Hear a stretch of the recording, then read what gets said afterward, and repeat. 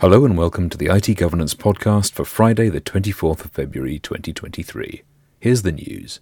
The transfer of personal data from the EU to the US has been contentious for a decade. The Safe Harbour scheme and its successor, the EU-US Privacy Shield, were both deemed invalid by the European Court of Justice following legal action by the Austrian privacy campaigner Max Schrems and his organisation Neub, or None of Your Business, who objected that the schemes failed to protect EU residents from US mass surveillance programmes and therefore couldn't guarantee that their personal data was afforded adequate protection as required by the EU General Data Protection Regulation.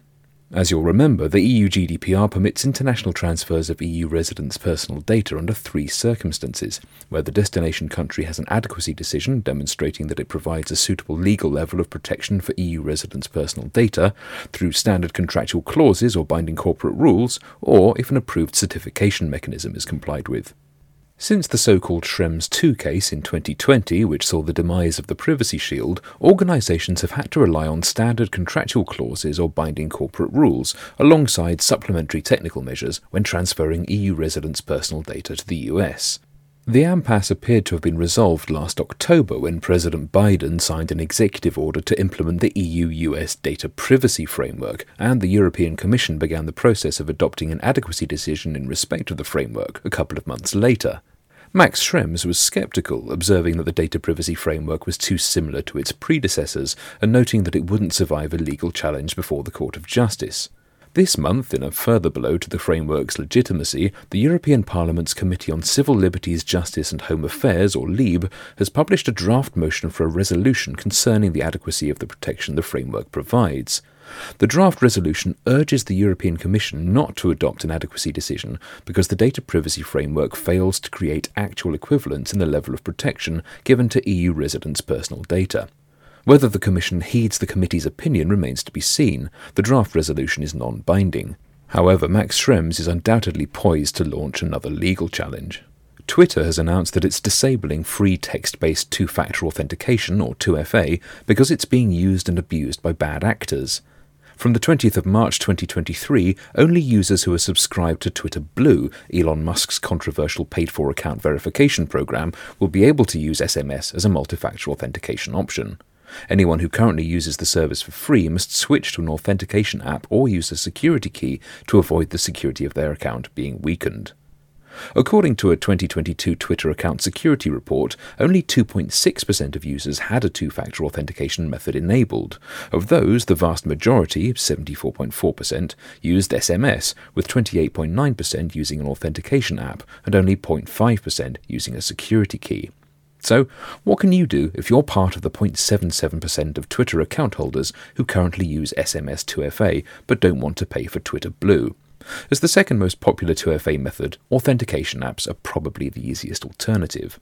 On your account, go to Settings and Support, then Settings and Privacy, then Security and Account Access, then Security, then Two-Factor Authentication. If text message is ticked, tick Authentication App, enter your password, and then follow the prompts to link your Twitter account to your authentication app by scanning a QR code or entering a text code. Once you've entered the information into the authentication app, Twitter will ask for a confirmation code. It's also worth generating a set of backup codes in case you can't access your authentication app at any point, but remember to store them securely. Talking of the Twitter Blue program, Meta has confirmed that Instagram and Facebook users will soon be able to pay for account verification for $11.99 a month on the web or $14.99 a month if they have an iPhone. According to the BBC, the service will be available in Australia and New Zealand this week. Meta hasn't said when the feature will be rolled out to other countries, although Mark Zuckerberg promised it would be soon. As the BBC's technology editor Zoe Kleinman comments, it's often said of enormous free-to-use digital platforms like Facebook, Instagram and TikTok that if you're not paying for the product, you are the product. However, with users becoming increasingly privacy-conscious and, where they can, opting out of their personal data being used, the big tech firms are eager to increase their revenue however they can, so we can expect the subscription model to become more and more popular in due course. The domain registrar and web hosting company GoDaddy has confirmed that it's investigating a series of attacks on its infrastructure. A statement published on the 16th of February said, In early December 2022, we started receiving a small number of customer complaints about their websites being intermittently redirected. Upon receiving these complaints, we investigated and found that the intermittent redirects were happening on seemingly random websites hosted on our cPanel shared hosting servers and were not easily reproducible by GoDaddy, even on the same website.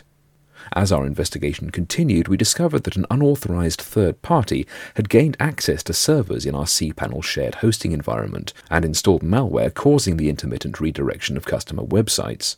Once we confirmed the intrusion, we remediated the situation and implemented security measures in an effort to prevent future infections. The attacker's goal is apparently to infect websites and servers with malware for phishing campaigns, malware distribution, and other malicious activities. Further details were provided in GoDaddy's Form 10-K, the annual report that US companies are required to file with the Securities and Exchange Commission. It said that in December 2020, an unauthorized third party gained access to and installed malware on our cPanel hosting servers. The malware intermittently redirected random customer websites to malicious sites. We continue to investigate the root cause of the incident. Based on our investigation, we believe these incidents are part of a multi-year campaign by a sophisticated threat actor group that, among other things, installed malware on our systems and obtained pieces of code related to some services within GoDaddy. The Form 10-K filing summarized some of the other attacks in this campaign.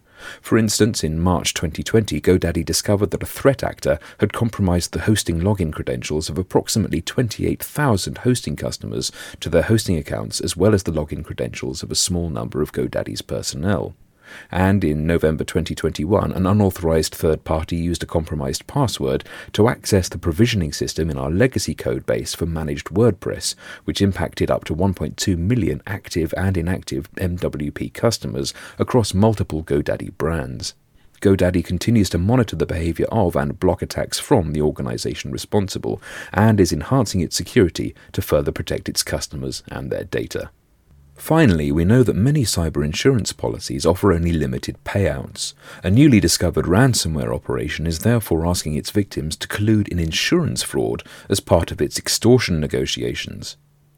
According to a Varonis blog post, the group behind the Hardbit 2.0 ransomware doesn't specify a set amount of Bitcoin in its ransom note, but seeks to negotiate with victims to reach a settlement. Notably, as part of these negotiations, victims with cyber insurance policies are also encouraged to share details with Hardbit so that their demands can be adjusted to fall within the policy. A Hardbit ransom note shared by Varonis says, "If you told us anonymously that your company was insured for $10 million and other important details regarding insurance coverage, we would not demand more than $10 million in correspondence with the insurance agent. That way you would have avoided a leak and decrypted your information. But since the sneaky insurance agent purposely negotiates so as not to pay for the insurance claim, only the insurance company wins in this situation. To avoid all this and get the money on the insurance, be sure to inform us anonymously about the availability and terms of insurance coverage. It benefits both you and us, but it does not benefit the insurance company."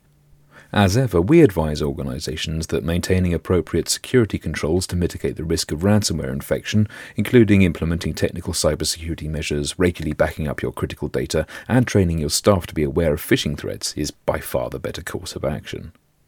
That was the news, and that's it for this time. As ever, you can get in touch with us either by leaving a comment on the blog or via Twitter at ITGovPod, that's my account, or at ITGovernance, and we'll return in a fortnight. But until then, our archive is on SoundCloud, Amazon Music, Spotify, and Apple Podcasts, and you can find everything you need to implement and maintain cybersecurity defense in depth on our website, itgovernance.co.uk.